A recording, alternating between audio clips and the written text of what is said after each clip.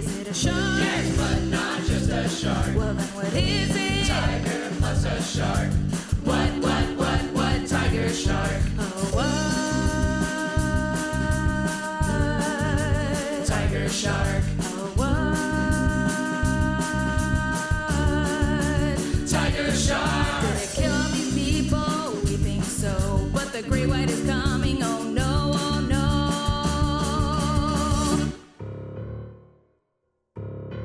Hello and welcome to Let's Jaws for a Minute, the podcast which takes a deep dive into Steven Spielberg's 1975 classic film Jaws, minute by minute or thereabouts. I'm Sarah Buddery.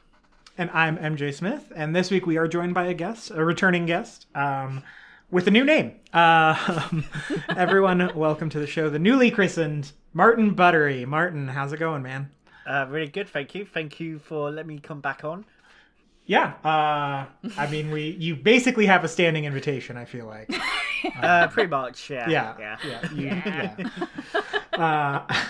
But yeah, we've asked you the Jaws question before, but there's been a very recent, very big development that we have discussed at length on this show. So we are going to take the time to talk about the Buddery White Wedding, or hashtag Bud White Wedding, right? Yeah, Yep. Yeah, Yep. That's right, yeah. There you go. So how was getting married, you guys? Yeah. Pretty amazing. Yeah. It the day was perfect. We couldn't have fault it, and it was just a really perfect magical day. Really, it was. Yeah. It was like, I can't remember if I said this probably off air to you last week, MJ, but like when people are like, "Oh, it's like the best day of your life," I was like, "Yeah, it might be, but like maybe there's been better days." But after it was all done, I was like, "Yeah, that was pretty good. Pretty good day." And I didn't take anyone seriously when they told me that the day's gonna really fly by and go so quickly. Yeah. I was so surprised how quick our day went. It's Yeah. a Just went in blur, a flash. Yeah. Yeah, the morning seemed to go like super slowly, like the getting ready and everything, and then there was a moment where I just like remember the photographer being like, "Sarah, it's midday," and I was like, "Whoa, I have to be at the church in like an hour and a half." Yeah.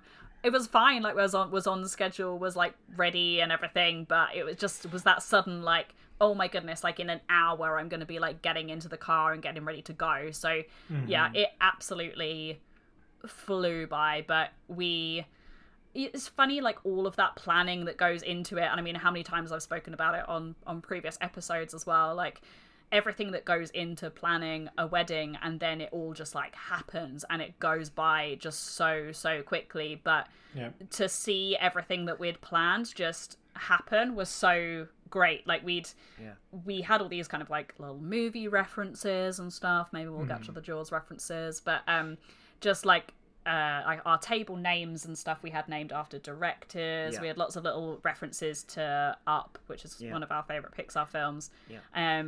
And all of that stuff was sort of the stuff that made it personal to us and made it feel like our wedding. But we also just kind of wanted the day to, it's going to sound really cheesy, but we wanted it to just feel like a film, just like everything, how you see it in the movies, is everything like perfect and just that feeling of like magic in the air. And there was that, and I don't know how exactly that happened. That's not something you can really create, and no amount of planning just makes that stuff happen. But we kind of wanted it to have a look and feel of like old classic romantic films from like golden age cinema. Like old Hollywood inspired, and just all seemed to kind of come together. And personal favorite, or one of my highlights, is our first dance, which you've seen, haven't you, MJ? The video of Yes, our it first is on dance. Instagram.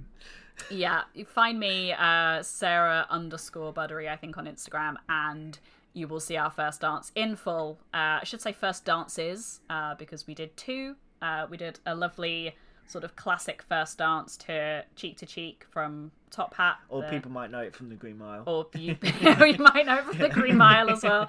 The Fred Astaire film was our original reference point for it. And then the second dance, we learnt the choreography from Pulp Fiction, the Jack Rabbit Slims. Which everyone went wild. Yeah, we didn't tell anyone that was happening. Keep it a So big massive I surprise briefed to my everyone. man of honor like about half an hour before it happened and was like, after we do our first dance, you need to like pause it whilst we get in position for the second dance. And he was like, oh.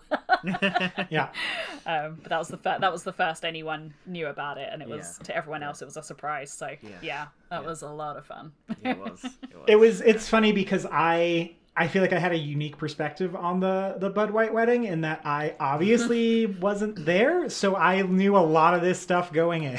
And so I was this like little steam release valve of like you're bursting to tell someone, and you can tell MJ because I don't know your friends, and also I'm 3,000 miles away. I kept telling you stuff like off mic, obviously, so as not to spoil it for everyone. And the stuff that was in the wedding, we hilariously beeped on previous episodes, like answers to the quizzes and stuff like that, which is real stupid. But yeah, it was. Yeah, I think I told you about the first dance and a lot of the kind of other things that were. Because it was just fun to talk about, and I love talking about it. Did you talk about to MJ about the soundtracks that were used for the ceremony in the morning? No. Like. Oh yeah, so I walked down. The Tourists aisle on the to- menu on repeat. So many people were like, Sarah, are you going to walk down the aisle to the Jaws theme? And I was like, no. Could you imagine? Like me coming down the aisle and it's like, da da. It wouldn't gel well, I don't think. No. So we went with the more sensible option, which is I walked down the aisle to Love Theme from Cinema Paradiso. I love which that movie. is such a good great film. movie. One of my favourite scores. We both love Ennio Morricone, so I was we like, do. this has to be it. Yeah. And then we walked out of the church after we got married to Married Life from Up. Yeah. Which was great and made everyone cry. yeah. So Yeah. And everyone loved my grape soda badge I wore. yeah. Oh, I saw that. Yeah. Yeah, you Yeah. had a little grape Yeah. soda badge. Did you tell MJ the story behind the grape soda badge? Well, I can now. You can now, yeah? Yeah, go ahead. A very kind of like sweet and like sad story behind the little badge is it was given to me by someone who I know just through social media, and unfortunately his wife passed away.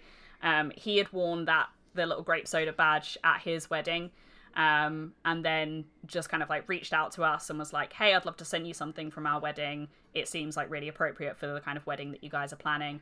And then sent us this lovely letter and sent us the badge. I cried a lot when I read the letter because it was just such a sweet, so lovely. Yeah. gesture.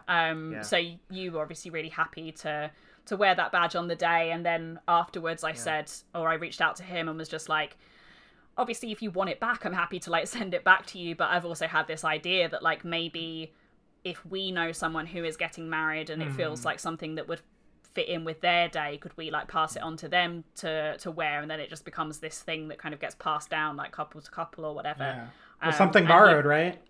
Yeah, exactly. Yeah, and he was like, yeah, that sounds amazing. So yeah, it was lovely. Yeah, It's like so many people like commented on it and Yeah. stuff as well. It was just a really nice little touch, everyone and loved it. everyone I told the story to then like cried because it was so sweet. Yeah. I was like, it's a lot. It was a real. I think you felt like really honoured to wear it. Yeah. Just not a stranger, but like someone who I literally just know through social media sent us it, and I was like, we had a lot of references to Up at our wedding. We had like the guest book as the adventure book from Up. Yeah. We had the kind Cake of topper. cake topper. Yeah, I saw the cake. the cake. We cake didn't was actually so- have any of that cake. All our guests ate it, and we never had one single slice. Yeah, apparently this is like a rare thing. Like most times people have like the cake left over or loads of the cake left over, and all of our cake got eaten, which I guess is testament to how good it was. we had our friend Hannah bake us a cake that was a very non-traditional wedding cake, but she made several cakes for us, and we tasted them, and the best one was her carrot cake. So I love carrot cake. yeah. So she baked us a carrot cake, and then we just bought like sheet cake for everyone else. And so we didn't have half a cake each on our wedding, but we had our slices of cake from that carrot cake, and then everyone else got sheet cake. And then the next day we had lunch with just our wedding party, and we finished the cake with the wedding party. Oh, nice. Yeah, we got we had some cupcakes as well. So we had friends making the cakes for us. So we had like the main kind of tiered cake, and then we had some cupcakes as well, which we did manage to eat. had some of the but cupcakes. Yeah, so it was make lovely. sure we Obviously, I had swipe most some of the those. carrot cupcakes. Yeah, we had carrot cake in our cupcakes Yeah, as well. So it yeah. was all our like favorite flavors because I don't like boring wedding cake when it's Yeah. just like the kind of standard like fruit Yeah. cake or like Yeah. just a normal sponge We had cake. like popcorn on our tiered cake as Yeah, well. Which was popcorn Oh, that's awesome. decoration. Yeah. On it. I think it was caramel, the main cake. Yeah, I think so. Yeah. Wouldn't know. I Didn't know, get to I eat don't know, it. 'cause we never ate it. Yeah, it was a shame, but never yeah. mind. It was pretty. It was nice to look at. It was. It was very nice to look at. Martin, do you want to mention my speech and the Jaws quotes that I managed to sneak into it? You said the usual kind of quote that most people use is was it "Good wife, great life"? Happy wife, happy Oh yeah, life. happy wife, happy life. But I would go with Hooper drives the boat, chief. Yes. It's really annoying because we always go like out in the morning to get a coffee from like a drive-through Costa or Starbucks. And one time I really thought she would get out of the car to get coffee for a change because I'm always the one that gets out of the car myself. And like I was saying to her, "Do you want to go out and get a coffee this time?" She's like, "No." I was like, "Why not?" And her response to me was, "Because Hooper always drives the boat, chief." Correct. As the driver in this partnership, I drive the car, you pick up the coffee. So annoying. Yeah. That's the way it works. It's not fair. I think it is. Yeah, I told the story on the show before, but I because Sarah told me that she does that to you, I did that to Kristen one time, and she was not happy. I don't blame her. She was real mad about it. Yeah, I had to find a place for that in my speech. There was another Jaws quote in your speech, though, too, wasn't there? Yeah, I can't think of the other one. What was the other one? I think it was something along the lines of that I was saying nice things about you, that you put up with all my weirdness and stuff, and with me quoting Jaws at you every day. And then I think I said like I was tempted to fill the speech. Yeah, fill the speech with Jaws quotes, but if that was going to happen, I was going to need a bigger speech or something. Yeah, I need a bigger speech. Yeah, Need a So bigger speech. stupid. it's just come to me now. Yeah, Yeah, that's right. Because that was the first time I had heard a group wahey. Yes. Is when you sent me the video of that, and I was like, "Oh, that's so fun." Which I'm still trying my best to get it to catch on here in Fort Collins. Yeah. Someone dropped a glass. A bartender dropped a glass the other night at dinner, and I went, "Way!" And you just hear from the other side of the restaurant, "Fuck!" And I was like, "Oh, that was two different reactions." Oh yeah. But Sarah was telling me before, like you did that last time, and your wife turned around and said to you, "Stop trying to act so British." Yes. That made me laugh. Honestly, Oh dear. makes my day just hearing the legacy of the Wayhay being across the world now, causing many strange looks in many restaurants. Just makes me very happy. I didn't even pick up that there was like a way in my speech until you pointed it out, MJ, and then I was like, oh yeah. Yeah. Well, I think I sent you the gif of Leonardo DiCaprio pointing from Once Upon a Time in Hollywood, because that Yes. was what happened when it happened. I was like, "Hey, they did it!" They did the Wayhay. I didn't even I guess drop you could anything. also do the say the line. Yeah. Yeah, my there were other references to, I think your best man Daryl, he had a reference to Jaws in his speech. Yeah. My dad shouted out the podcast. Oh yeah, you told me about that. Yeah. Thanks Ian. He'll probably never listen to this, but he was sort of like talking about me and everything in my life basically, and sort of mentioning Yeah, right achievements. from the beginning, when you were born in hospital. Yeah, from like when I was born to present day, and sort of like talking about my various Whole timeline. achievements and projects and things. And and he mentioned the podcast like by name, and I was real tempted to stand up and be like, available on all good podcasts. You're all new episode tomorrow. Yeah. He said something about me that got a lot of laughs in it, Sarah. Oh, I don't know if we want to. I don't know if we want to tell this story on a podcast, Martin. But No, go ahead. I have no shame. okay.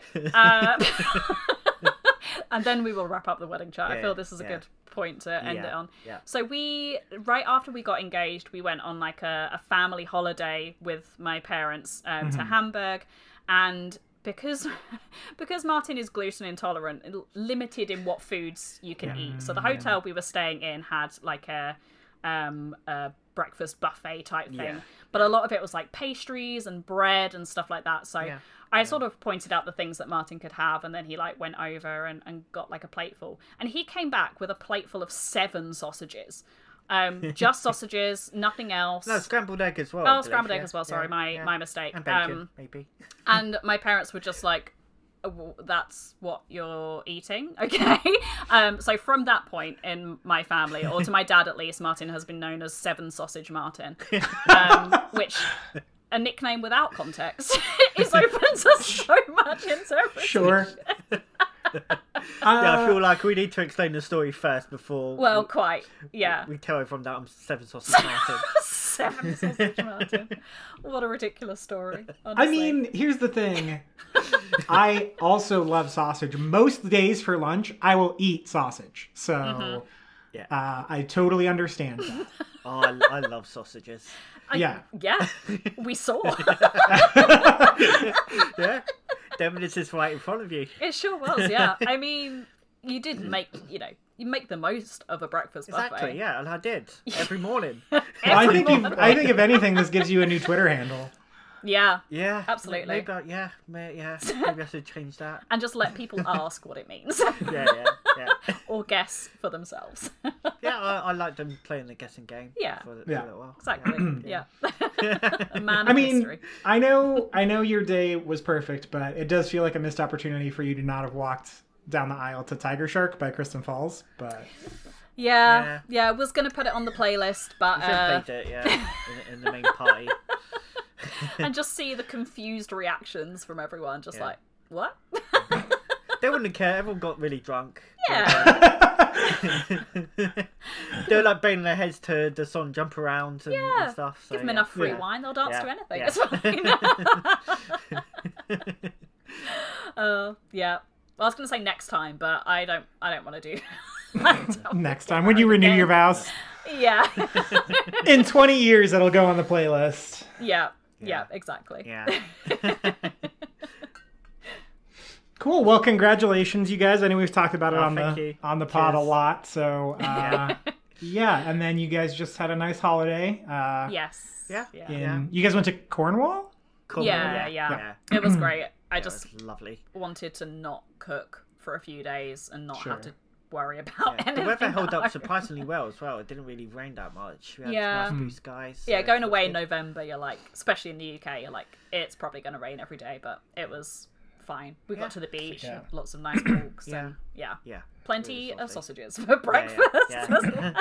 Went high up in cliffs at like King Arthur's castle ruins. That was really great. Yeah, that was fun. Yeah. I made you walk across the big scary bridge. And I was so scared. I feared for my life. I thought the bridge was going to collapse when I got into the middle of it. Yeah. Person That's with just a fear I have. Was it like a rope Phobia bridge of or? No, it was so the previous day we'd been to the Eden Project, which is like the rainforest indoors basically. Yeah. Okay. And in there is like a kind of like rope scary bridge, yeah. sorcerer style rope bridge. Yeah. And I made Martin go across that, and that was Because you're cruel. well, yeah. That was a bit like dicey, but then the sort of like real life version of that across like 2 cliffs basically to get from like one part of the castle to couldn't the look other. down. It was solid. It was like there was no I was like Steven Spielberg on Temple of Doom. He was too scared to cross a bridge making Temple of Doom. Yeah, I was just like, well, at least you don't have a truckload of dynamite that you're trying to get over True. this very bridge true. right now. So Yeah. Yeah, like true. sorcerer. Yeah. yeah. I get it. I don't have a bridge thing necessarily, except for one time we were driving across the San Francisco Bay Bridge to get to the bay in Berkeley, and it was foggy. It was super foggy that morning, and as we were driving across, I was like, I've seen this movie. There's a Godzilla tail just waiting. Like, we were going to get Cloverfielded right off this thing. So my bridge fear is even more irrational than this bridge could collapse. It was a kaiju is imminent.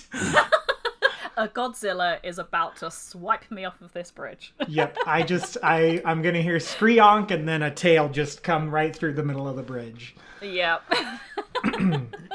It could happen. I've seen that film. Yeah. Why would they lie about something in a movie? Yeah. Right?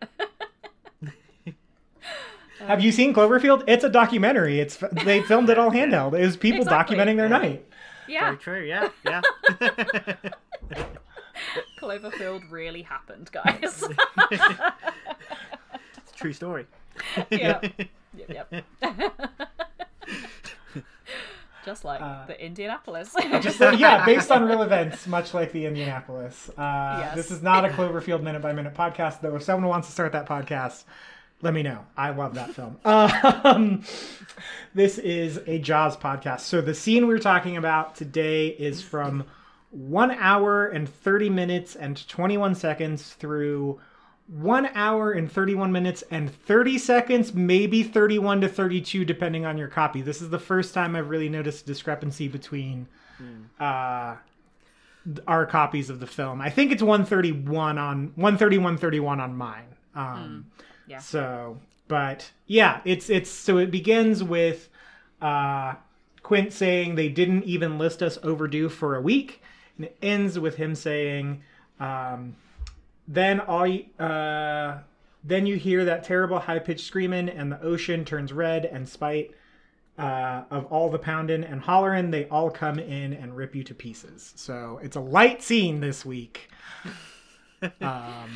Yep. Yep. So it's still Indianapolis month. It's still the Indianapolis speech. We're halfway into it, and before we get into it, I want to say thanks, everyone, because we had a decent response to the last one. It seems like people really have been waiting for this section of the film, understandably. So, what did you guys pick up in this little isolated section of the Indianapolis speech? The main thing I picked up was with this dialogue delivered by Quint. I feel like it's gone from a kind of an edgy thriller to like full-on horror film territory. This is the kind of dialogue that made me feel like, oh, okay, this film is actual horror. And to be honest, the dialogue that was used could be used in any film, not just a shark-related movie. It could be used in a kind of zombie film or a vampire film. It could be used in any kind of horror film. So that's kind of the main gist I got from this little bit. I think it's the sort of the mention of like the eyes, like the lifeless eyes and the black eyes. Like, even though there is mention of the shark in this bit, like the horror in this scene is in what we're being told rather than in what we're seeing.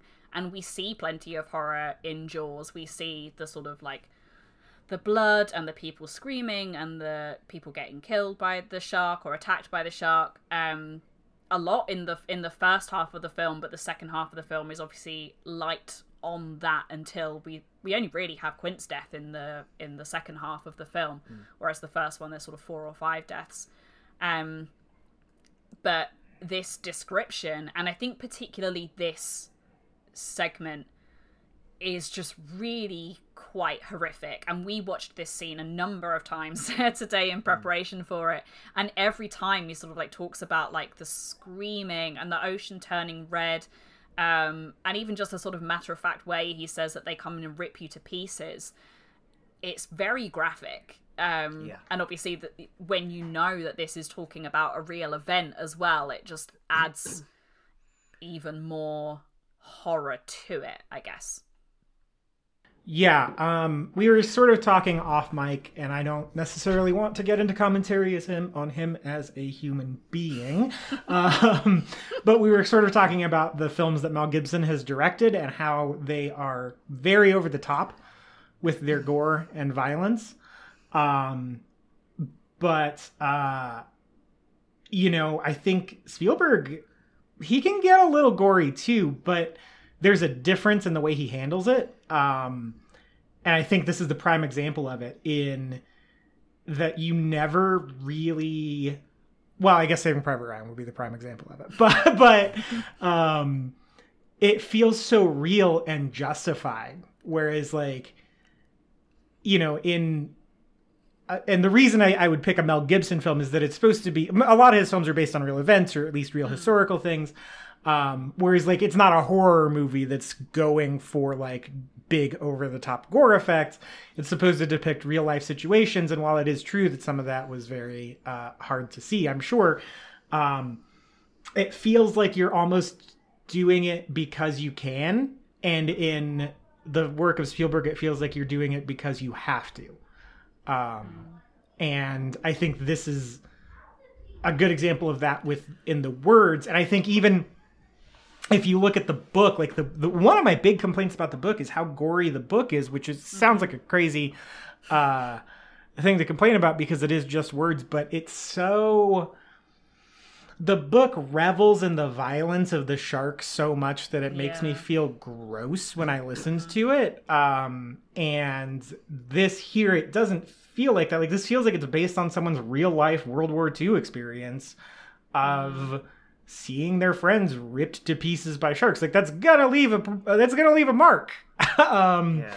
Just by the very nature of that event happening. So it is gory, but it's completely justified, and it is horrific, but it's not exploitative.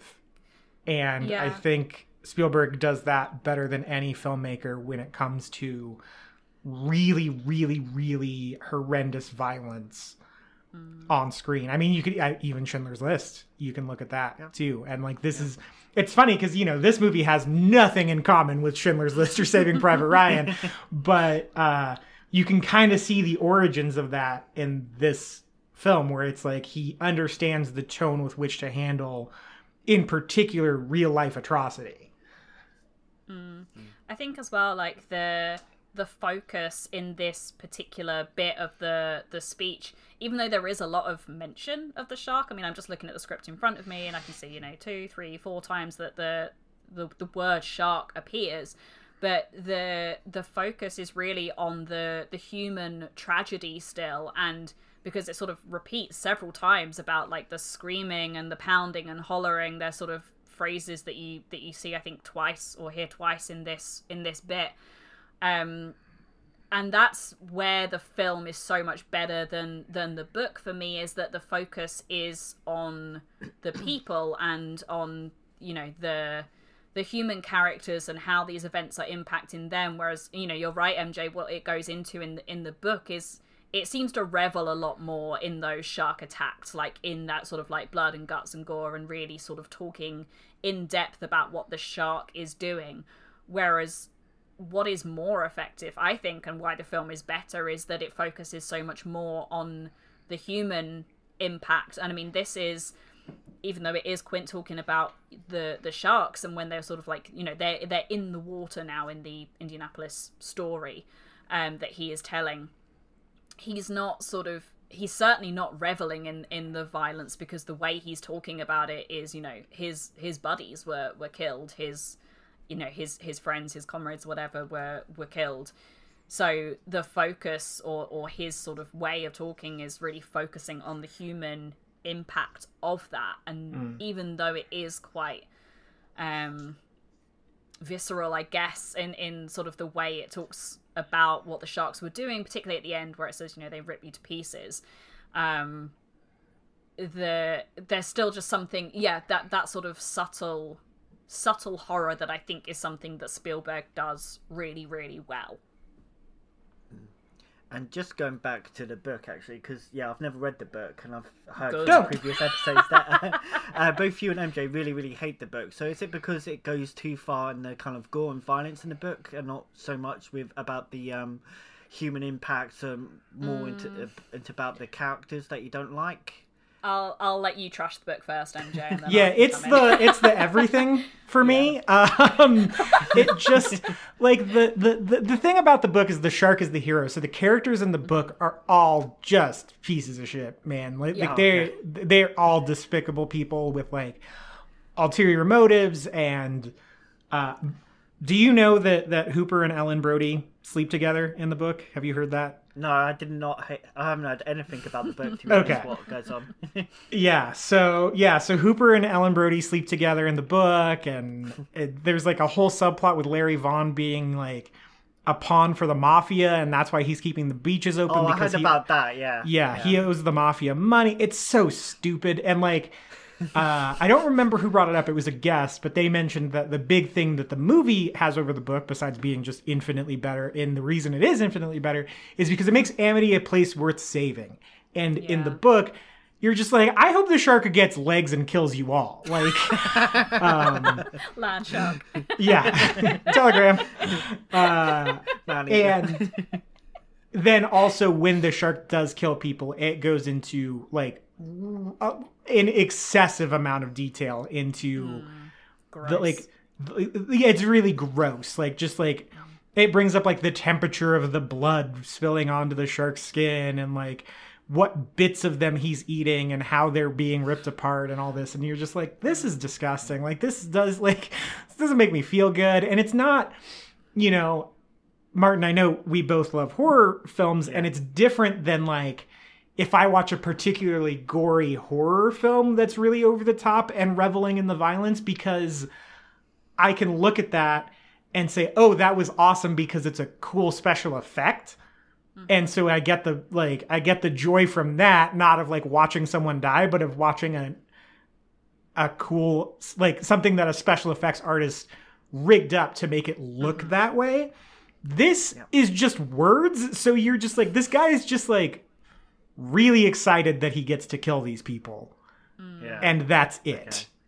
Okay. Yeah, because Peter Benchley, I think I'm getting this right anyway, he basically, after writing Jaws, he felt bad because he felt that like his writing or, you know, his work was partly responsible for people kind of turning against sharks, and he worked really hard in sort of like shark conservation and stuff after that, because he was like, you know, my book and you know subsequent film by association have sort of like made people misunderstand sharks and make them think that they are this type of thing, because that was how my book painted them to be. And basically I guess I can sum it up with like, in the book, the shark is a monster and all of the people are monsters. Everyone is terrible. Everyone deserves to die. It just doesn't really give you anything to root for. And I think that what you said, MJ, and was one of our guests that said it, I think is about, you know, Amity has to be a place worth saving. It isn't in the book, but it is in this. And, you know, we care about all of these characters, and we really, really care about these three now because we've spent so much time with them, and this is it for the rest of the film now.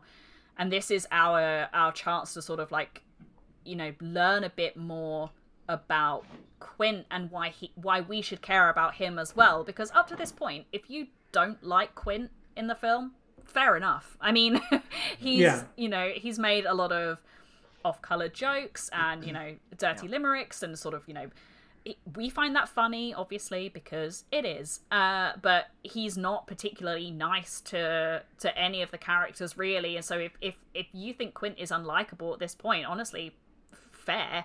But it's this bit now and this sort of like speech as we learn a little bit of like why Quint is the way he is, that we start to care about him. So really now there is like, you know, we've left Amity behind. The person who we really, really disliked was Larry, who Martin had a great time trashing on the last episode that you came on for. But this bit is, I think, particularly important in just really opening up Quint to the audience and making him much, much more likable, because we're like, oh, I get it now. I get why he is the way that he is, you know, to a certain extent anyway, because he has been through some stuff, as this bit sort of shows us. Yeah. I was just going to quickly go back to the book again, Sarah. So Yeah. do you feel like sharks have become really misunderstood after the book came out? Like after Peter Benchley finished writing the book? I think Have you read it? it's getting better, right? Like it's I mean, sharks are still like the bad guys in films sometimes, just because, you know, I really enjoy a monster movie. I really like Crawl. I really like most shark films. Yeah. You know, if you're gonna make the shark the villain, look, I'm probably gonna watch it, just because that's the kind of film that I like. But yeah, I think that work certainly had to be done after Jaws to put things right. And interesting that actually that it was Peter Benchley himself that chose to do that. I think he saw That's good. he saw the error of his ways. I don't think you could necessarily blame him. I think that's really difficult to sort of say, you know, it's because of you, it's because of this book, because certainly the way the film paints it, and what we've spent so much time talking about on this podcast, is that this film isn't anti-shark, it's pro-human, and that's two very, very different things. Just because we are on the side of the humans doesn't mean we are against the shark. But I guess this bit of the Indianapolis speech, and sort of hearing about the true horrors and the things that the sharks, you know, did, or Quint is sort of telling the others that they did, is, I guess, in this moment we are meant to fear the shark, and that's okay, you know, because they are a big, especially at this point, a big scary misunderstood I think thing also as well. if you go through the experience that Quint has, you're gonna not really see sharks as like right, very cute, you know, like yeah. I think sharks are adorable. I also haven't watched my best friends get eaten by them over a period of a week, you know, like I'm sure if that happened to me, I'd have a much different perspective on shark conservation. I'm sure you would. So I think it speaks to like experience and things like that. But yeah, I mean, the book and the film did kind of put a cloud in the shape of some killer humans over the shark community. So if I was ever to read something based on Jaws, it'd probably be the Jaws log. I know Sarah's been talking about that quite a lot. That's something I'd be keen to read. I think. Read that. Yeah. Don't read. read that, and then if you're interested, I haven't read it, but I can only assume it's not as exploitative as Jaws is. Close to Shore is the book that is the real life New Jersey shark attacks that the book and the film are loosely adapted from. Okay. So those are that's an account of the real life events surrounding some shark attacks in New Jersey in the summer of, I want to say, 1916. And that was a big influence on Benchley writing Jaws. Oh, okay. Cool. Yeah, they mention it, I think, coincidentally in the last scene that you came on for, Martin, or certainly close to that, when they when they're talking to Larry, they sort of like make a reference, don't they, to like New Jersey or something like that. Yeah, that's the real kind of thing that inspired Peter Benchley to write Jaws, and there is a book on that, which I've not read, but I need to. We had it recommended. I think Katie recommended it to us. If not Katie, then someone else. Apologies for forgetting, but yeah, that's on my to read list. I feel like as a Jaws fan, it's one of those like key texts that I need to read and engage with. But it's just to pick up on, I think something you were getting at, MJ, is how Quint talks about the shark, and I think particularly evident in this scene. It always strikes me how different it is, the way Quint talks about the shark to the way Hooper talks about the shark. Because they have both had very, very different experiences with sharks. And we spoke in sort of previous episode when they sort of first see the shark, and Quint is straight into battle mode. You know, he's getting the harpoon, he's getting ready to take down the shark, and Hooper is so excited to take a picture of the shark. And he's calling it like darling and beautiful and stuff, and just the way that he talks about sharks, he is quite affectionate, really, and he obviously greatly admires them because he has devoted his life to studying sharks. And even though he's had some sort of pretty scary encounters with them, you know, which you spoke about in just the, you know, sort of the previous bit when they're comparing scars. He mentions a run-in that he had with a shark and how that resulted in an injury. He still talks about them in a very affectionate way, which is completely different to the way that Quint talks about them. So the way Quint is talking about sharks in this scene and the things that he's saying about them, and he is really painting this picture of sharks as monsters in this scene, you know, particularly that bit when he's talking about their eyes, which I think is, you know, one of the really memorable quotes that comes out of this speech, is because his experience with them is very, very different. And this is what it sort of like stems from as well. And he hasn't had all these like nice encounters with sharks like Hooper has, where he's been like studying them. He was, you know, on this boat or whatever that was torpedoed, and there were sharks in the water. This was something that he just had to deal with. He didn't sort of put himself out there to go and study sharks. And Hooper sort of became involved with sharks by choice or by wanting to, the sort of career that he chose to pursue. And Quint, his first encounter with a shark was, he had no say in the matter, really. Obviously, it's a risk if you're at sea or in the Navy or on a boat or whatever. So that, I guess, explains a little why they sort of refer to the sharks in the different ways that they do. Yeah, I mean, I had a point that I completely forgot. Oh, gosh. Yeah, so I think the other thing, too, is you can... And we've talked about how easy it is to not be attacked by a shark, which is don't go in its house. But the Indianapolis, they didn't ask for this, you know? They were thrown, quite literally thrown into this situation, too. So it's... I think that is an important piece of what happened to them, where it's like, you know, not that it's not horrific when someone gets attacked by a shark, but like, you know, that Australian surfer who his life was saved by a fellow competitor. That video is insane. But you can also be like, well, there's a risk, you know, it's a small risk because it's very rare that something like that does happen. But if you're doing something like that, there is a risk. With, you know, the guys in the Indianapolis, the only risk they have, which is even smaller, is that they, you know, maybe drunkenly stumble over the side of the boat into the water. And at that point, I feel like you've got bigger problems. But here, they were literally like attacked to the point where it sank their boat and they had to go into the water. So it's not this deliberate choice of like, oh yeah, I was, you know, diving and a shark attacked me, or I was surfing and a shark attacked me. It was, we were, you know, doing a job. We were at work, and then we had to deal with this. You know, this is not something that you really think about until you have to. Yeah, they found themselves in the shark's house, if you will.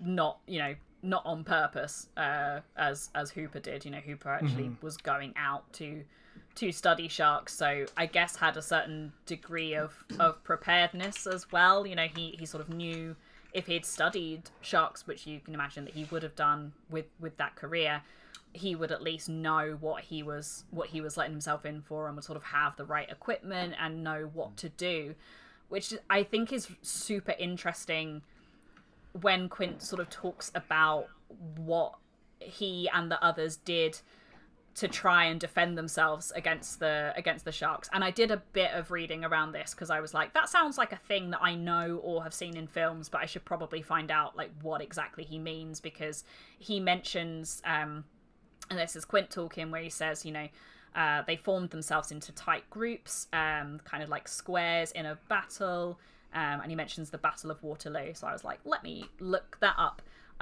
So from the ever reliable Wikipedia, I found that what he's sort of referring to is like a battle formation or a defensive formation, which is sometimes called the infantry square. So this is what it says on Wikipedia. An infantry square, also known as a hollow square, was a historic combat formation in which an infantry unit formed in close order, usually when it was threatened with a cavalry attack.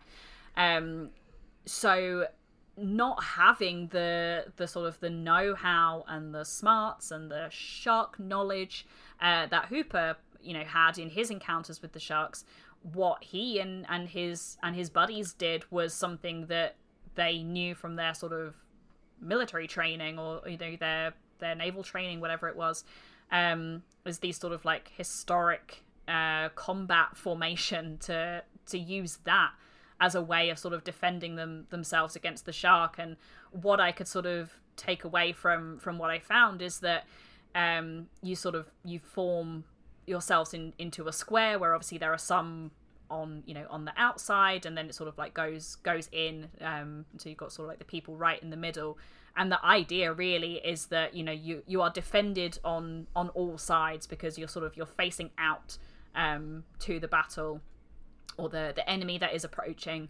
But also the kind of flip side of that is that, like, naturally those who are on the outside of the square are gonna get picked off first by whatever enemy that happens to be.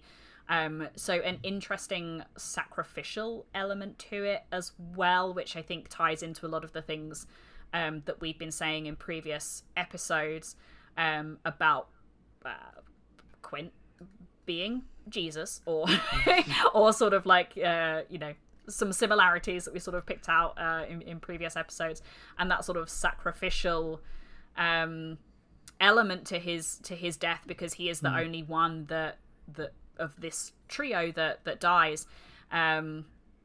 So you can sort of, there's a lot, like we talked about last week, there's a lot in this that is sort of foreshadowing stuff that happens later, and also related to stuff that has happened previously. And I think that that sort of formation, that square formation, was just something that really struck me and was interesting to sort of like read about, as it was a pretty old-fashioned formation, or what it seems anyway. And he sort of mentions the Battle of Waterloo, and I don't know my history well enough to know when that was, but I think it was a long time ago.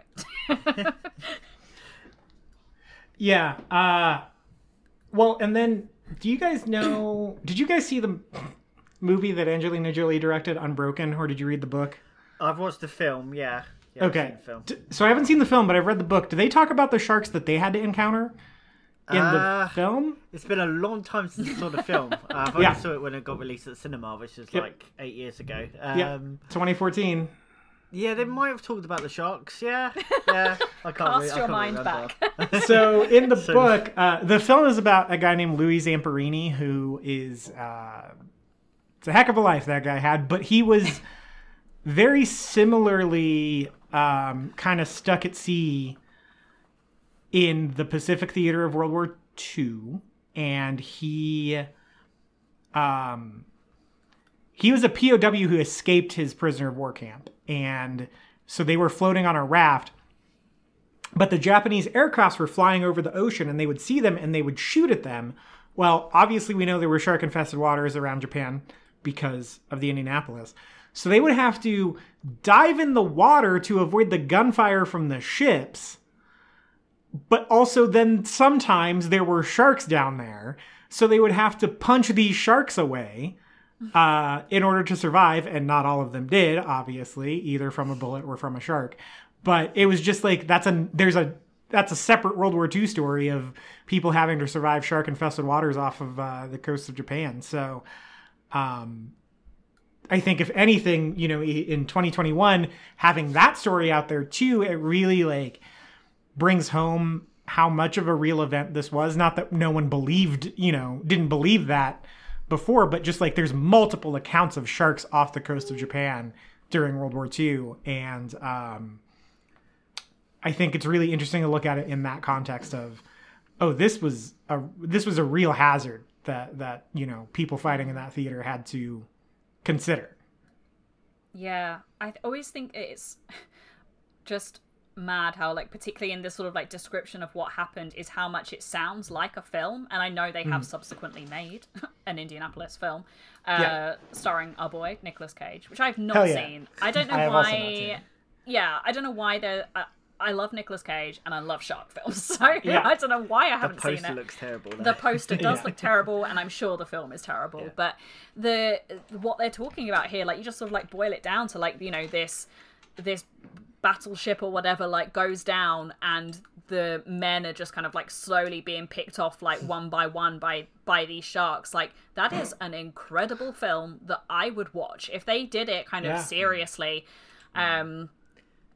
You know, the tension that there would be, because, you know, it just sounds like a really great survival type of film that I would really, really like to watch. So if someone actually wanted to have, like, a good stab at this and actually do a serious film version of sort of like the Indianapolis, I would watch it in a heartbeat, because it's just it just sounds so unbelievable that sometimes I have to just, like, remind myself that it's true. Like, does that make sense? Is that a still from the film? Yes, it is. That is a still from the film USS Indianapolis. Okay, we need to see this now. Yeah, we do. I would like to watch a good version of that, please. Whether it stars Nicolas Cage or not, you know, I'm open to that, but I would like to see someone do that film properly. Do we know if the film features Nicolas Cage actually fighting a shark? I mean, we can speculate. I'd pay to see that. Yeah, Nicolas Cage, Shark Puncher certainly sounds like a film that should exist. Get Joe Carnahan to make it like he made Wolf Puncher. Yeah, exactly. 10 out of 10 would watch. But yeah, just the story, I think, just sounds so unbelievable and cinematic. So I love that it is in this film, and even just the description of it and Quint talking about it in these sort of 3.5 minutes of, you know, of the whole speech just makes it sound so horrifying, thrilling, intriguing. Like, there's so much in this story. It sort of really puts you there, like, puts you in the story, where you're sort of like picturing, like, these, you know, and them forming these squares, and how terrifying that must have been. Like, if you're particularly if you're one of the ones on the outside or on the edge of the square. And Quint says, you know, that sometimes the shark, what's it he says, sometimes the shark would go away, sometimes he wouldn't go away, and his sort of like change, or the way, like, he looks up when he says that, there's just something so, like, powerful, horrifying just in that I really just want a good Indianapolis film now. I feel like the best film we're going to get of it is Jaws, and that's just Quint describing it. Yeah. Are there any other movies about it, about the USS Indianapolis? In Harm's Way, is that? Never heard of that. Yeah. Nope. Oh wait. That looks like it's about the War on Terror. Nope, that's not it at all.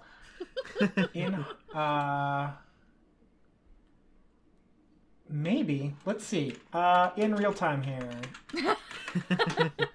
Whilst we just look at this wonderful Nicolas Cage still. Yep. Nope. No. In Harm's Way. That came up with a John Wayne movie called In Harm's Way. This is not a John Wayne movie. This has Emile Hirsch in it.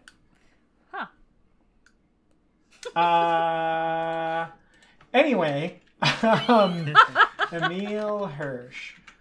Nope, that is definitely not about the USS Indianapolis. Oh, wait. No, he is. That was a bit anticlimactic. Yeah. Yep, it sure was. Yeah, USS Indianapolis, Men of Courage, it seems, is the only one. I would also think that, and this would be hard to do without comparisons to Jaws, but I think a movie about the Jersey shark attacks would be really interesting too. that you would make it like a historical drama. And I don't know anything about that situation and how they ended up handling that, or if they did at all, or if it, if the resolution was like, and then we waited and the sharks went away. Yeah, part of me feels like that Jaws took that story or what happened in that story and then just like added a bit of like pizzazz to it to make it interesting, because what would happen in the real world, or you'd like to think anyways, that sharks attacking a bunch of people, they close the beaches, they wait for the shark to come away. If Jaws was 30 minutes long and had a competent mayor, that's what it would be. Well, I mean, at least this means that the field is wide open if someone would like to make a good Indianapolis Who do you think film. would be the perfect director to make a film about the US Indianapolis? Ooh. Steven Spielberg. Wait Apart a minute. from Spielberg.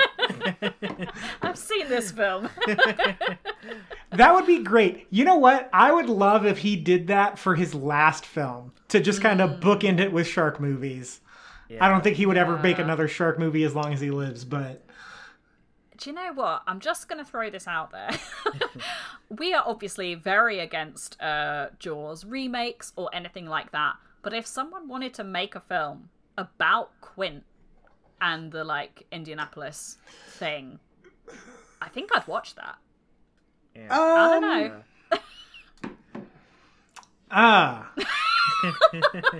I've broken you. I don't know about that. I don't know. I just Maybe Cassie's son from The Shark is Broken. I maybe. mean, Yeah, he looks exactly like him. What do you call that movie? Just J.A. and it's half of Jaws because it's a prequel. It's not fully there yet. Just Jay. Just J. Yeah. The oars come later. That's the tagline. Yeah. J to the oars. Yeah. Jay to the oars. Oh my gosh.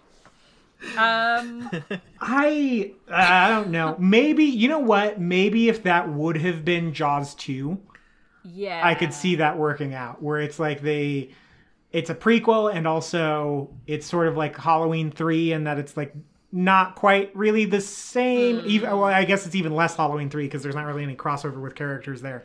Don't remind me about Halloween 3. That film is terrible.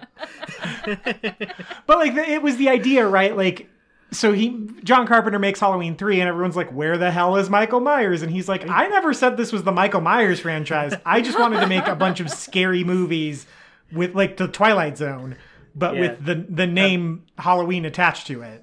That had nothing to do with Michael Myers in whatever shape or form. Yeah. Yeah. And then everyone was like, well, we like it when you make the movies called Halloween that have Michael Myers in them. And he's like, guess I'll do that. Yeah, I don't know. The more I think about this Quint prequel thing, the more I'm going off the idea. But I think. All right, that, who's young Quint then? I mean, apart from his son, who did we like fan cast before when we were doing Have we fan casted Quint? We've done Patrick Wilson as Hooper, and who did we say was Brody? I feel like we had a good one for Brody. Wasn't this when we did the Hangover but Jaws? No, that was the episode after. Oh no, my brain doesn't remember. Yeah. I don't know. The only people I'm thinking of are really boring, like Jack O'Connell and shit. Yeah.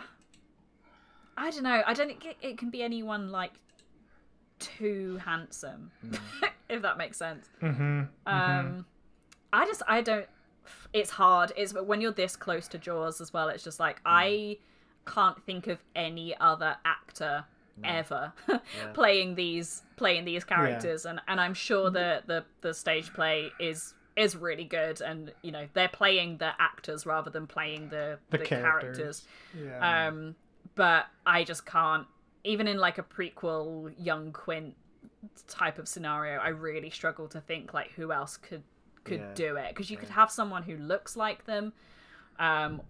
It could stray into like, you know, bad impression territory, which is always a worry with these things, sort of when they're doing when they're doing prequels, because not to dwell on this because I really didn't like the film, but I did not enjoy Solo at all.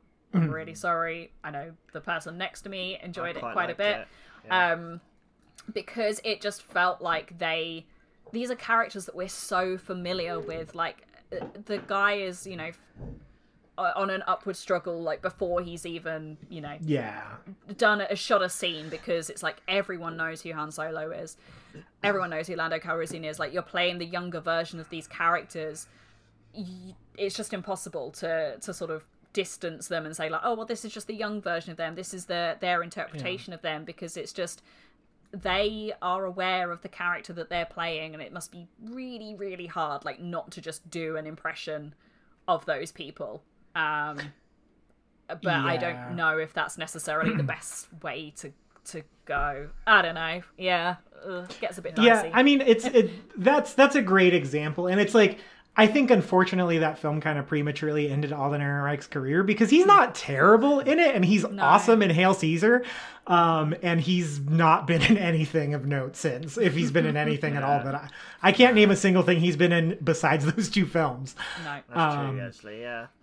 And but yeah, I totally understand what you're saying. Although I think the best version of that is in Looper, when Joseph Gordon-Levitt plays young Bruce Willis. He does a pretty good job of, like, mimicking Bruce Willis in that movie. That's true, yeah. Yeah, that is true. Yeah, I agree with that. I don't think I've seen it. Really? Yeah. Oh, it's pretty good. It's a good film, yeah. Yeah, it's the last Bruce Willis movie I remember liking. Yeah.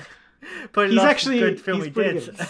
Good. Yeah, but it was funny because I didn't realize that. I knew that he was going to be a younger version of Bruce Willis in it, and I didn't realize he would go all in on trying to, like, really kind of be like a young Bruce Willis in it. And I was watching an interview with him, and he said that Bruce only, like, said anything about his performance one time, but after a take he was like, "Hey, you sound like me," and he was like, "I'll take it." Like, that's that's praise enough from the man himself for me. I can't believe you haven't seen it, Sarah. Look, there's a lot it's of got Emily Blunt in it who kicks ass. She's really good in it. There's a lot of films. Who? I'll add it to the list. Who's in it? Emily Blunt. Oh, yeah. Emily Blunt's in it. Jeff Daniels is in it. Yeah, Jeff Daniels is good in it. I like all these people. Yep. Yeah. It's a Rian Johnson movie, too. Yeah. Oh, I like him as well. Yeah. Look, it's going on the list, all right? Okay. Yeah, sure it's a good movie. Yeah. Joseph Gordon-Levitt is young Quint. No, that would be real bad.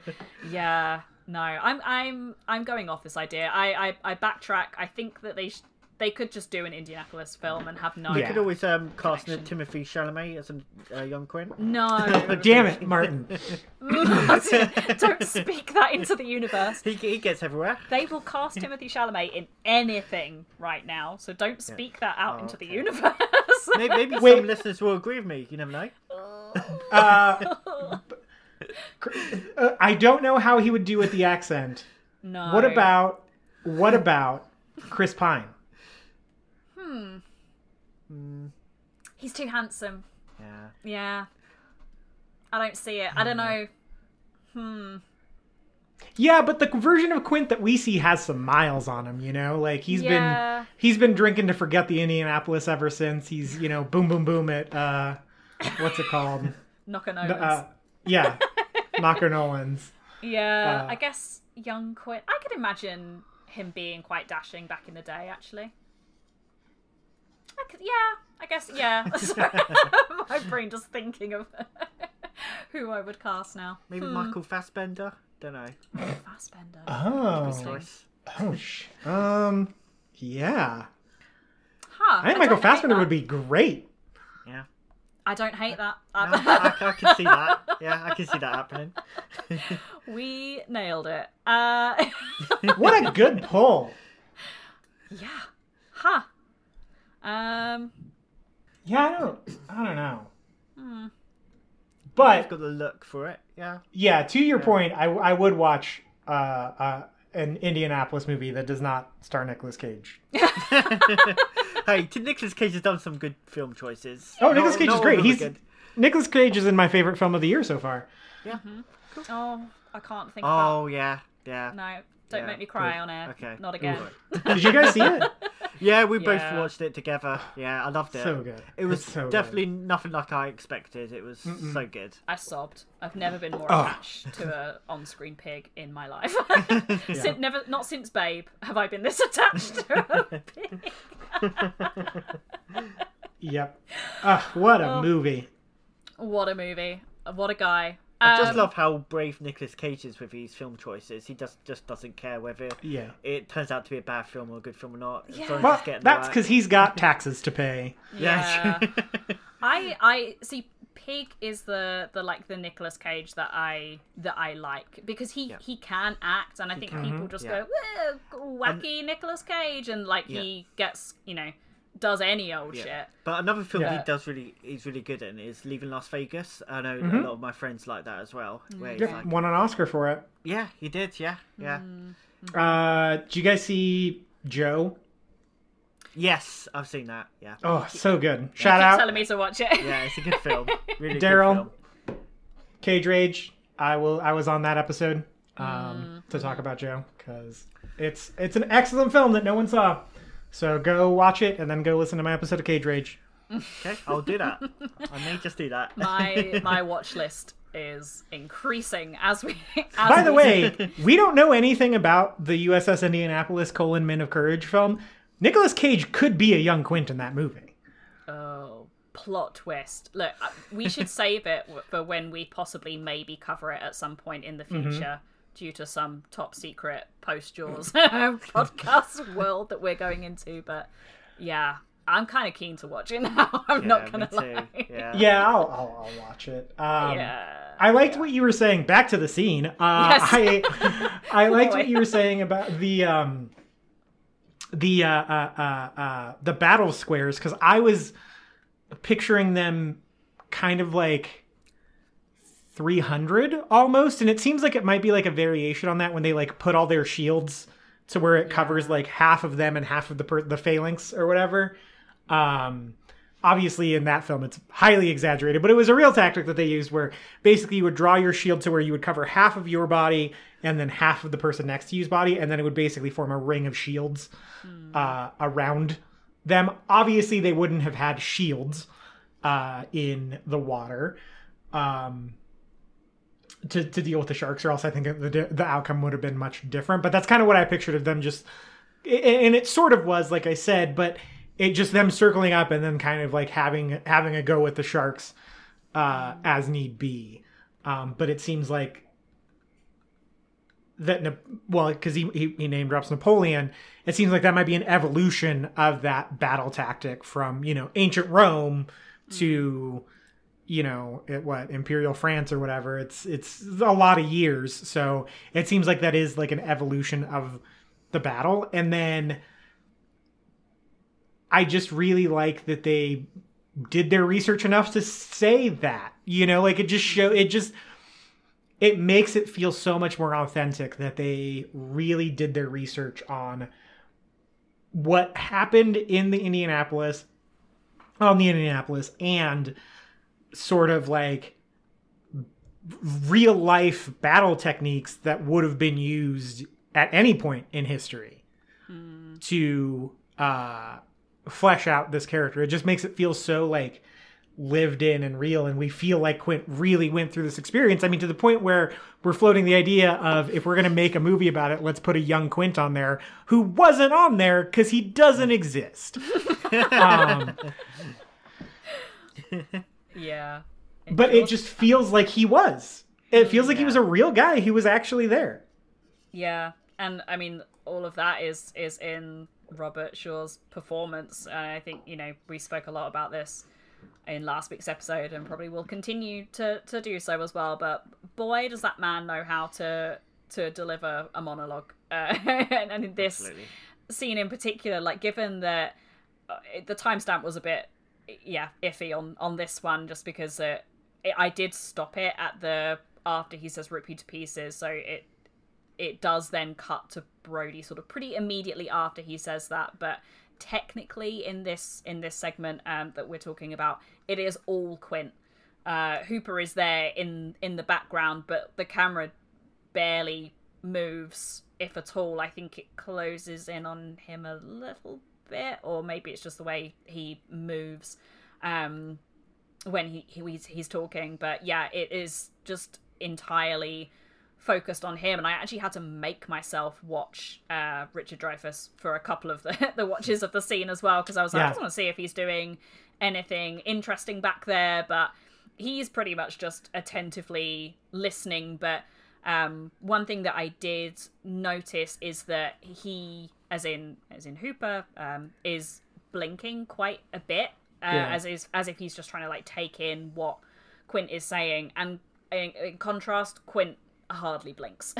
I was trying to like pinpoint the moments that he does, and it's normally when he kind of like takes a pause, and I think that is significant because it means we're really focusing on Quint's eyes, and there's a whole bit in this speech when he's talking about the eyes of the shark, and we've spoken about Quint's eyes before and how they are particularly striking, and how when he is sort of hunting the shark, he really like locks eyes with the shark, or with the thing that he is hunting. So that's just the thing that I'm always drawn to when I'm watching this scene and watching Robert Shaw's performances. I'm just really taken in by his eyes, and I think it's in this bit as well when you start to see not quite tears, but like a bit of sort of like moisture in the eyes. And I think can't remember who, if it was a previous guest or something I just saw on the internet, but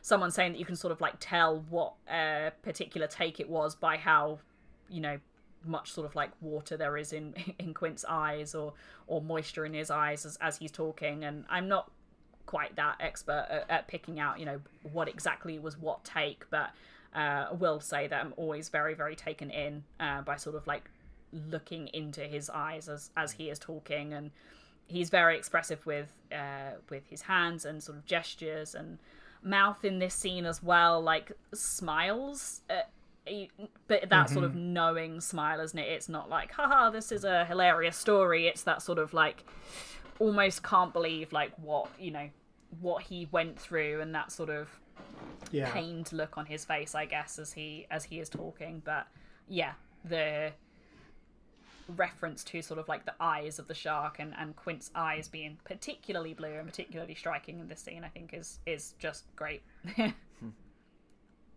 I know you wanted to come on for this particular bit of the Indianapolis speech, didn't you, Martin? Because you really like that line. It's my favourite piece of dialogue out of the whole film. The black eyes like a doll's eyes. That main part, I really love. And just a bit about when he talks about hearing a terrible high-pitched screaming and the ocean turns red. I don't know why, but it always reminds me of the horrifying scene in the film Watership Down, when one of the rabbits is saying about, I think, having a dream sequence and saying about how he's feeling that they're all going to get killed, and like the whole screen turns red, like the sea turns red and all the fields turn red. It just kind of reminds me of that. And because I used to watch Watership Down a lot in my early childhood. I used to watch a lot of quite horrifying films back then. Not a kid's film.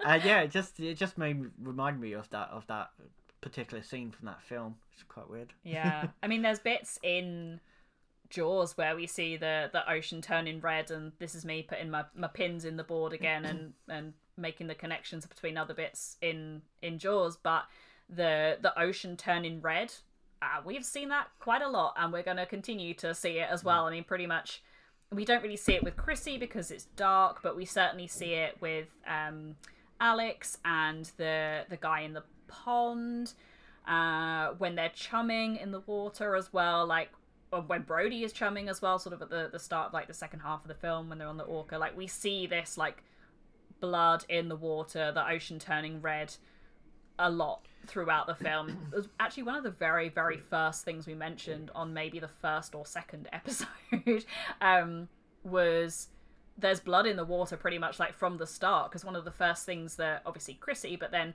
right after that, Brody's son comes in and he's cut himself whilst out playing, and there's sort of, you know, the blood has been spilled, or that's the first sort of like look of blood that we get so there is, the blood is in the water, and the shark is sort of loitering, for want of a better phrase, around Amity because of that. So, yeah, a significance in that. I think I've seen bits of Watership Down and was highly traumatized. So you haven't seen the whole way through then? My parents actually allowed me to watch it at a really young age, which is it's just not surprising, seeing as my parents let me watch films rated at 18 when I was like 7 or 8 years old. Yeah, it explains a lot. Yeah, I've never seen it. The most I've seen it from Watership Down is the footage from Donnie Darko. Okay. Yeah, Watership Down, it scarred me for life when I watched it at such a young age. Yeah. Yeah. You're like, oh, cute bunnies. Oh. Oh, no. Oh, no. Didn't they do a remake of it semi-recently? Yeah, I haven't seen it. I didn't think it would be as good, so I didn't really watch it. It was made by the BBC remake, but yeah, I never watched it. It's got the voice of James Corden in it as well, so that's probably why I didn't. Does it really? I think it does. Yeah, I'm pretty sure it does. I'm thinking of Peter Rabbit. Maybe I'm thinking Peter Rabbit. I don't know. I swear James Corden lent his voice to Watership Down. James McAvoy is in it. Oh, okay. Maybe I got a bit confused with the different Jameses. Yeah. We need to check that. Oh my yeah, goodness. I have the cast list up. It's okay. So not James Corden. No, James McAvoy, Nicholas Hoult, John Boyega, Ben Kingsley, Tom Wilkinson. Maybe I was getting mixed up with James McAvoy and James Corden. They shouldn't be together in the same league, to be honest. Yeah. James Faulkner's in it too. There's 2 Jameses. Oh, I did get confused then. Sorry about that. I'm really sorry for just laughing at the fact you was James Corden because he's in Peter Rabbit. It's a shame that nothing bad happens to Peter Rabbit with voiced by James Corden. Hi kids, let's watch this. Let's settle down and watch this cute bunny film. Just getting some poor parent getting Peter Rabbit and Watership Down confused. Oh boy. Yeah. As you probably can tell, I really hate James Corden. Well, as do you, Sarah? Don't we all?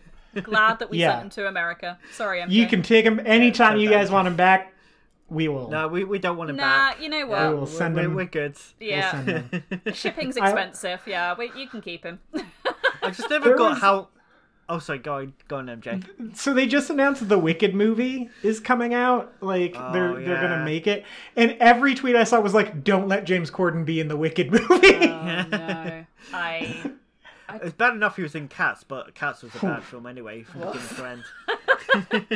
I think just don't let James Corden. That's the end of my sentence. Yep. I just want to ask MJ, do you know why Americans love James Corden so much? They don't. We don't. Oh, you don't? Oh, right, okay. Maybe I've got the wrong impression of it, and I don't know.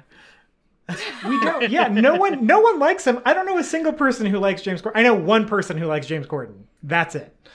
I will not name names, but I know Tom Cruise loves James Corden for some reason. Does he? Yeah, he does. Yeah. I don't think he should count as an American or a person from planet Earth. So, I'm a Tom Cruise fanboy. I love Tom Cruise. That says nothing about my I am day one IMAX traveling to Colorado Springs for Top Gun 2, but he's a weird motherfucker. Yeah. As a person, the whole Scientology thing I don't get. But I just focus him as an actor. Focus on him as an actor. I don't really like him as a person. Yep, he's a great performer. Also, remind me sometime. She'll never hear this. Remind me sometime to tell you about my first girlfriend who was a Scientologist. Oh boy.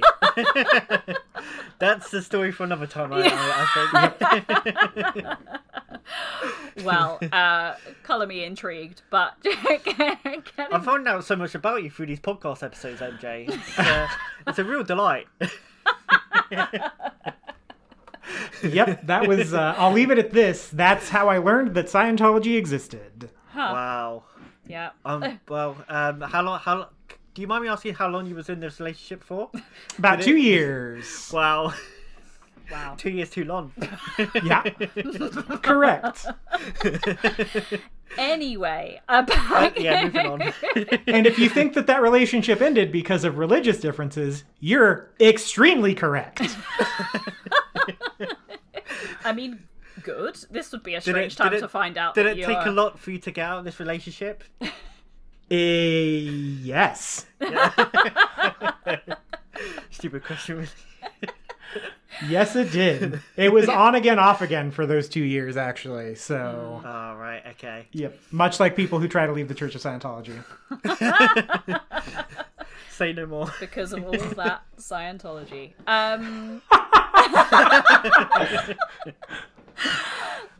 That old time religion. That old Scientology. Well, I guess what a terrible segue this is going to be, but sticking with the sort of religion theme, just we've sort of spoken a bit about this, the formation, or the squares, and I'm with you as well, MJ. I'm impressed that is a real thing, and was pleasantly surprised to find in my research that there is a lot of sort of historical documentation about this particular battle technique, and how Quint knowing, or his buddies as well, like knowing all of that stuff from sort of military history is coming into play here. And I think you mentioned 300 as well, and the sort of they do like a similar thing like with the shields.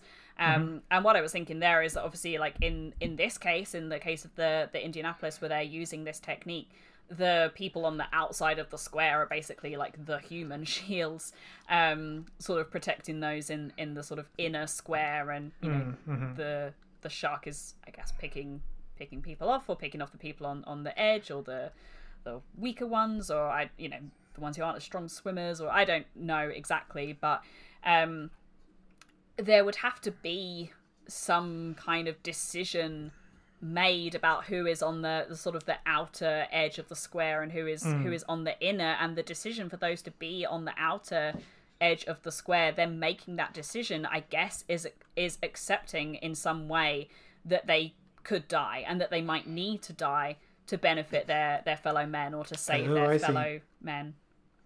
Oh, you still there? Yeah, I'm here. Okay.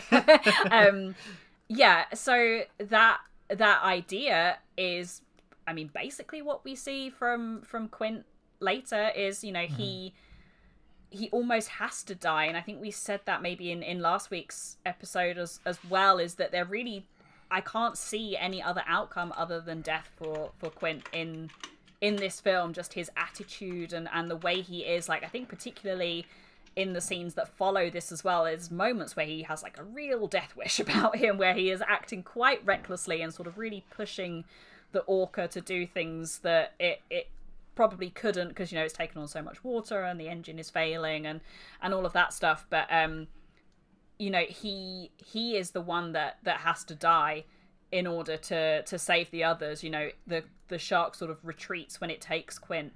It retreats for a moment that sort of allows Brody to get the weapon that he needs and get himself into the position that he needs to be able to take down the shark. So and this idea of a sacrificial death is just adding further weight to this, what we sort of talked about a few weeks ago, and sort of Quint being a Christ-like figure. And I don't want to get too much into Quint's death, but someone pointed out to me something about Quint's pose when he is killed, and I was like, yep.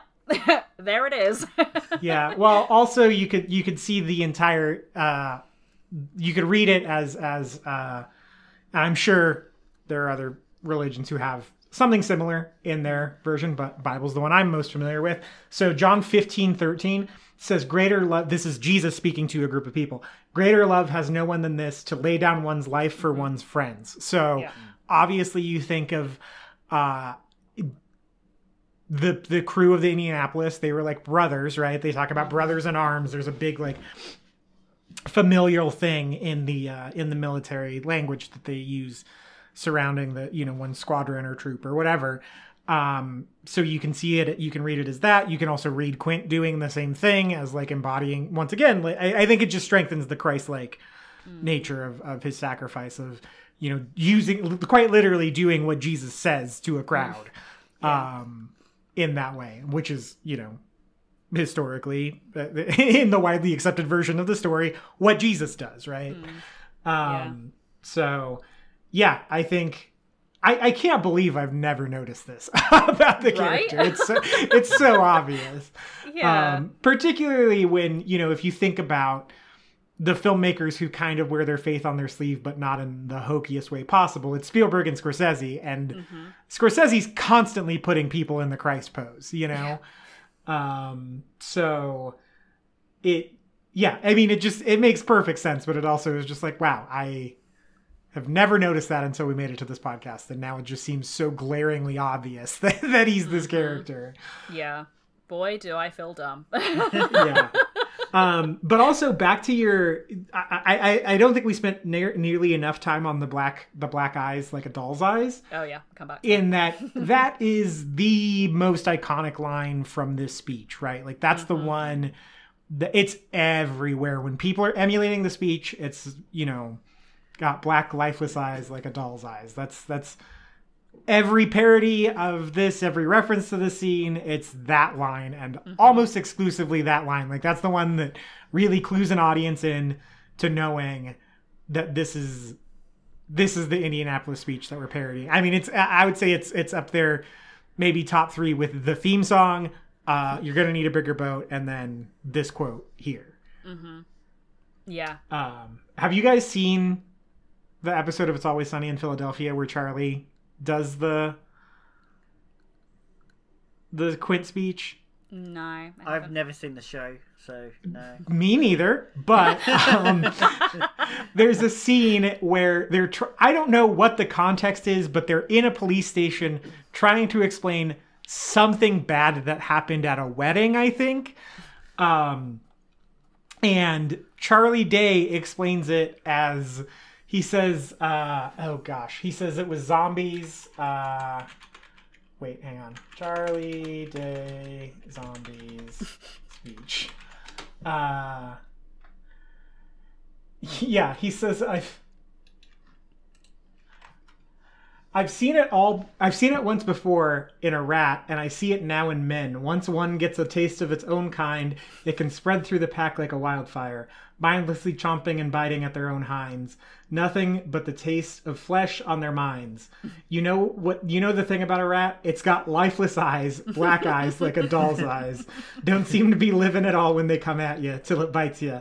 And then the eyes roll over white.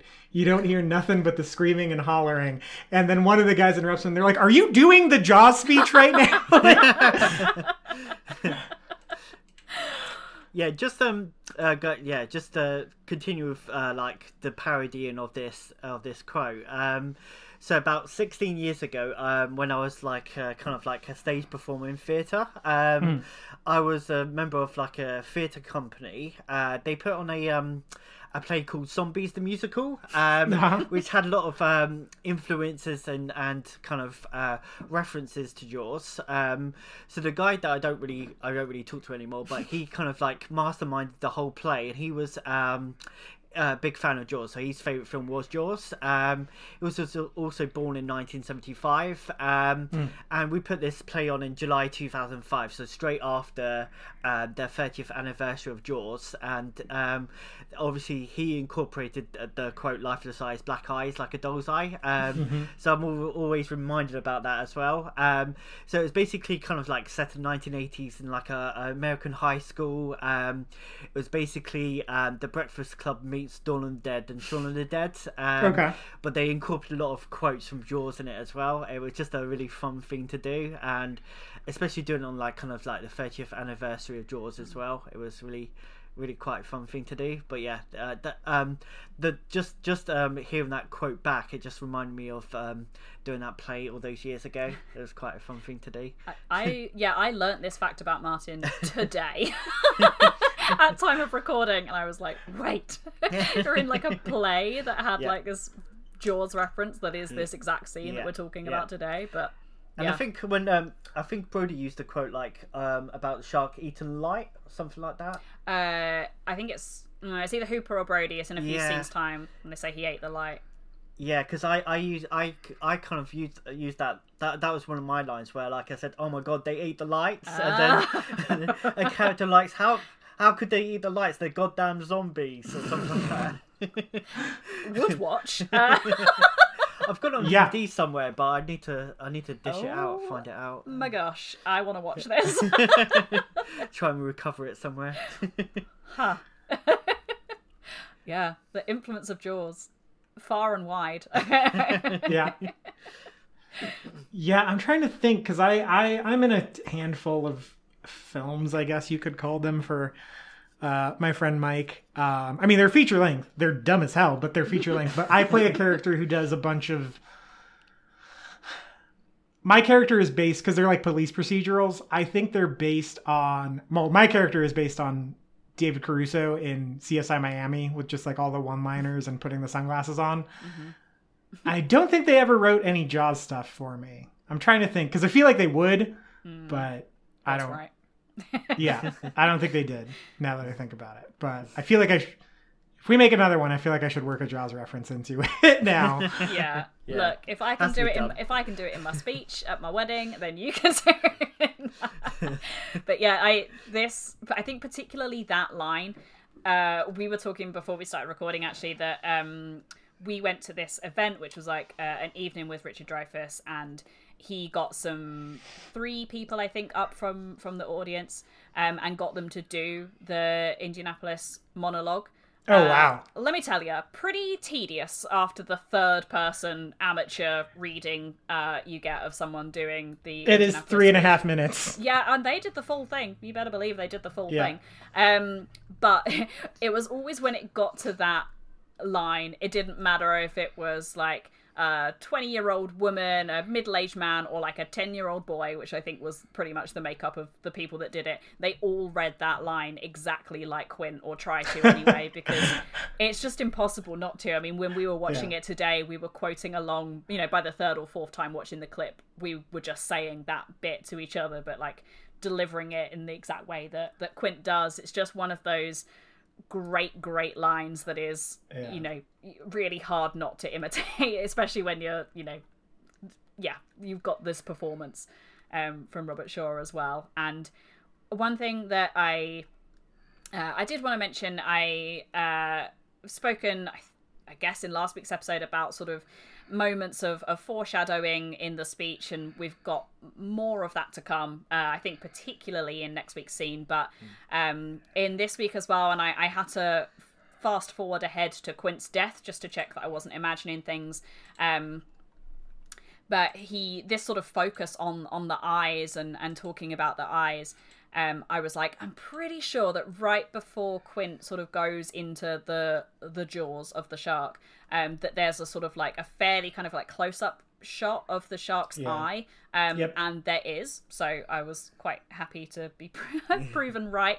And then pretty much everything that Quint says about the these sharks, the Indianapolis, ripping into his buddies, is pretty much exactly what happens when Quint is killed. So we see the eye, and then Quint is screaming, the pounding and hollering as well. He is like, I think he has the knife in his hand, like and he's trying to like, he's pounding at the shark, and he's trying to get the shark, and then obviously we have the ocean turning red with his blood, and he is ripped to pieces because he is effectively bitten in half by the shark, or taken down by the shark. So a lot of what is said in this speech is sadly what happens to Quint. I just want to say though, like every time we used to watch the scene where Quint gets killed by the shark, you always laugh at it. Why do you laugh? It's not meant to be funny, it's meant to be horrific. Look, the folly of youth. I have seen a lot of other terrible shark films where the deaths are quite funny, I think. Okay. And I think because it is quite, I guess that the sort of the blood coming out of the mouth. I think it's the crunch. It's the crunch of the ribs that is like so horrific, but also just like makes me chuckle a little bit, because it's just like. Should I be worried right now? No, I think there is something is just so horrific that actually you just have to try and find the funny side in it. Okay. I think that's probably it. But like, I guess how much foreshadowing there is of his own death, or their sort of parallels between what happened to those that were on the Indianapolis, and then what happens to Quint. It's kind of oddly poetic, I think. the Yeah, well, Yeah. and I think too, you can see they do the opposite of forming a tight group, right? Like Right, yeah. Hooper's in the water, like literally under the water in the cage. Quint's on the deck of the ship, and then Brody's up top. Yeah. So they're, they've done the exact opposite of what he talks about was the strategy that saved their lives, and it leads to borrow a word from the man himself, his demise. And that, I mean, I think you could read that into it as well. Yeah, that's a really good point, actually. Were you on Tooth Watch this week, MJ? Because I really struggled to see if that tooth was in there or not. Couldn't tell. Yeah, I kept waiting for him to smile, but he doesn't give like a smile wide enough. He's got this kind of like crooked smile, and they've either done a really good job of hiding the fact that the tooth is back in, or it's not in, and it's just really hard to tell.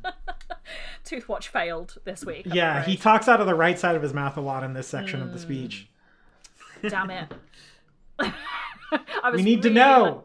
Yeah, I was really looking out for it as well. I was like, Tooth Yeah. Watch.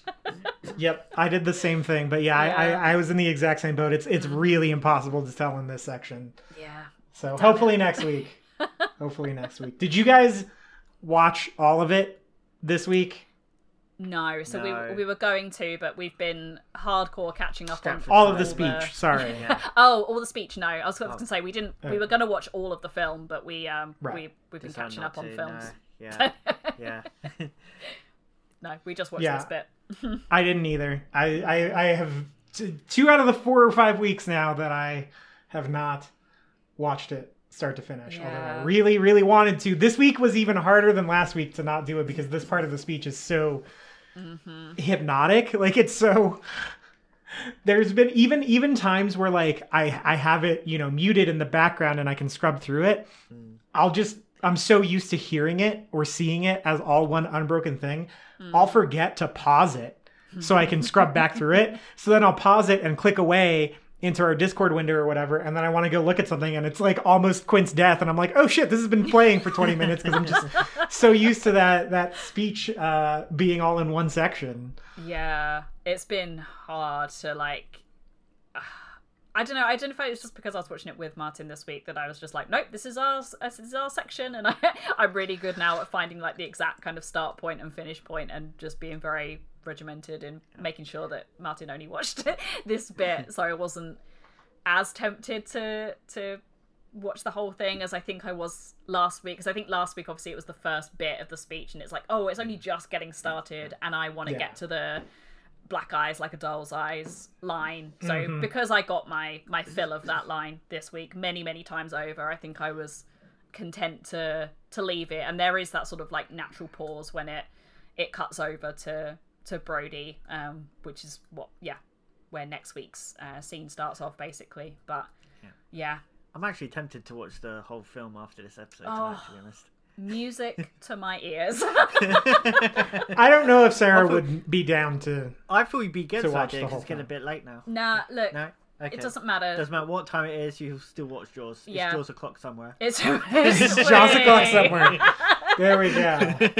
I think about- that's the best way we can bring it in for a landing as well. Yeah. I almost wish we didn't have to do the plugs and stuff. But speaking of which, other than your being married, do you guys have anything that you want to plug? Not particularly. I mean, I mentioned my blog last time I was on here, but that's gone a bit stale at the moment. Because of the wedding and moving house. Wonder why. Yeah. I haven't really done any writing whatsoever for the last few months now, but I do want to get back into the rhythm of writing again, and obviously guest talk on other people's podcasts, and Oh, you did an episode of Ramblin' Amblin' a little oh, while I ago. did, yeah. That was Oh, cool. That was in June, I think, July time. Yeah. That was quite a Talking while about ago. your favourite film. I was talking about the film Inner Space with a couple of guys who really loved the film as well. Yeah, that was a lot of fun. But yeah, apart from that, I haven't really done any reviewing or anything like that. It's something I kind of want to get back into now that the wedding's out of the way, post wedding times. Suddenly got free time back. So yeah, I just want to kind of continue doing that and writing more about horror, and I also write short stories as well, so I want to kind of get into that as well. It's been pretty quiet on the kind of film reviewing front at the moment. What is the... Yeah, and that is that's 7sausagemartin.com. Is that... I have to. It is now. I have to start rebranding everything now. Yeah, to 7 new Sausage logo. Martin. Yeah. Just replace the lightsabers in your logo with sausages. Yeah. Oh boy. That might have to happen now. Yeah. What is the actual URL and your Twitter as well? The Movie Nerd Strikes Back. .wordpress.com. Yeah. And your Twitter? Oh, my Twitter is the Movie Nerd SB. So you can find me on there. Yeah. Indeed. Does SB stand for Sausage Boy?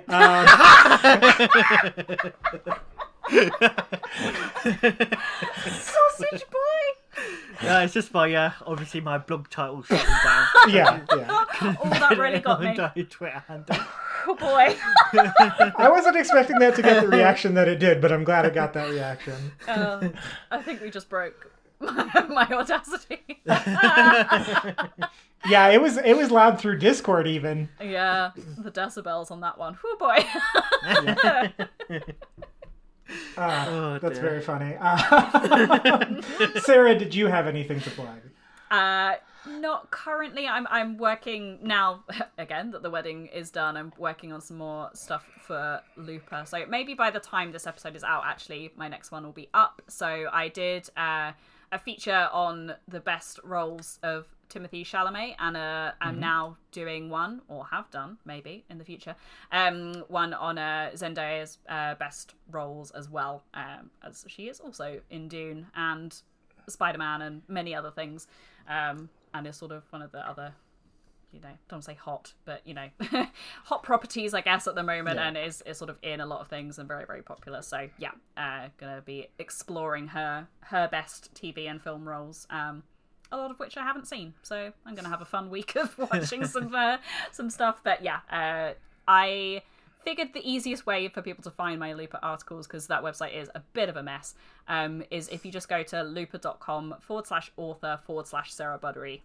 It's also linked in my Twitter bio as well if people want to find any of the stuff that I've written over there. But other than that, that's about it. Great. Is Michi going to make it into your Zendaya lists? I've already, my co-host from my Disney podcast, Barry, has requested that be in there. So, and he also said that he would give me £5 not to include Malcolm and Marie. So, we'll see. Oh, fuck that movie. Oh my gosh, I hated that. Same. I hated it with a fiery passion. Dreadful. Oh, I forgot about that until right now. That was like my own personal Indianapolis. What a bad movie. Anyway, also very ironic that you write for Looper, though you have not seen the film Looper. Yeah, I know. We need to sort that out for sure. Yeah. Okay. Yeah, you can find Real Perspective anywhere pods are casted. We're semi-regularly releasing stuff right now. I don't know how long that'll stand, but we did one on Squid Game, and we did one on Dune, or as I like to affectionately call it, Dunk. You're breaking my heart right now. I can't help but that the logo looks like Dunk. And I think we're doing one on Tick Tick Boom, and I think we're doing one on King Richard, maybe. Oh, okay. I think. I don't know. I really love tennis, so I hope we get to talk about King Richard. So, yeah, you can find that. There's a Facebook page for it, Real Perspective Podcast, if you want to like it there. We're not super active on that platform really anymore, but that's the only social media page for it. But you can find the show on just about everywhere: Google, Spotify, Apple, etc. The logo is still not correct on Apple, and I don't know why. I need to fix that this week. But yeah, it is correct on Spotify now, so you can you can find it there for sure. As far as this show is concerned, you can find us on Twitter at Jaws for a Minute. You can find us on Finstagram at Jaws for a Minute, where we're posting clips from the show. And Sarah, I think you just added to the story an incredible Jaws jean jacket that was gifted to you from the artist who made it. And you can follow Sarah on Twitter at Sarah Buttery, SarahBuddery. You can follow me at MJSmith891. You can email the show, jawsforaminute@gmail.com. And if you would like to support the show by any means, please, the easiest way to do that and the freest way to do that is to give us a rate, give us a review, share the show with your friends if you think they would like it, and with your social media following as well, and give us a follow on our social media platforms. That all of that helps. We are really trying to get some sponsors pretty soon, and the only way we can do that is with your help, really. So yeah, let's get the word out there about the show, because we very much enjoy doing it for you guys, and we would like to continue podcasting in some way, shape, or form post Jaws. So yeah, just please rate, review, and subscribe, and share the episodes as they come out. It really means a lot to us. And if you've done that, or you consistently do that, thank you. We very much appreciate the support. As well as if you've donated to our Ko-fi page, which is linked in our Twitter bio. You can find a link tree to everything I'm talking about in our Twitter bio. And you can just donate minimum of $3 to the show, and you will be entered to win a piece of LJ Fam merch. And so, it's a $3 minimum entry, and you can win a $20 piece of merch. So I think that's quite a good deal. If you would like to just purchase merch out and out, TeePublic and Redbubble, also linked in our bio. You can find one of our 2 incredible designs of the show logo or the It's Jaws O'Clock Somewhere logo. Was it TeePublic we said has a ton of sales during November? Yeah, there is also one on Redbubble, I think, that needs like a code, so I'll try and remember to tweet that out. But yeah, TeePublic, without a code, pretty much has a sale for the whole of November. So got it. You can also follow our artist, Alex, who did those, at Hex Ghosts on Twitter. And he just does a lot of incredible graphic design work, as evidenced by our 2 designs. If you like our theme song, you can purchase the entire 2.5-ish minute song at Kristen Falls Music on Instagram. There's a link to her Bandcamp page in both our Twitter bio and her Instagram bio. And last thing, because I told him I was going to do this, Harley needs your yums. He has not gotten a lot. So if you go back to the last episode that Harley Mumford was on from Fundamentals Podcast, he is working on a Jaws song for us because he's a good man, is why.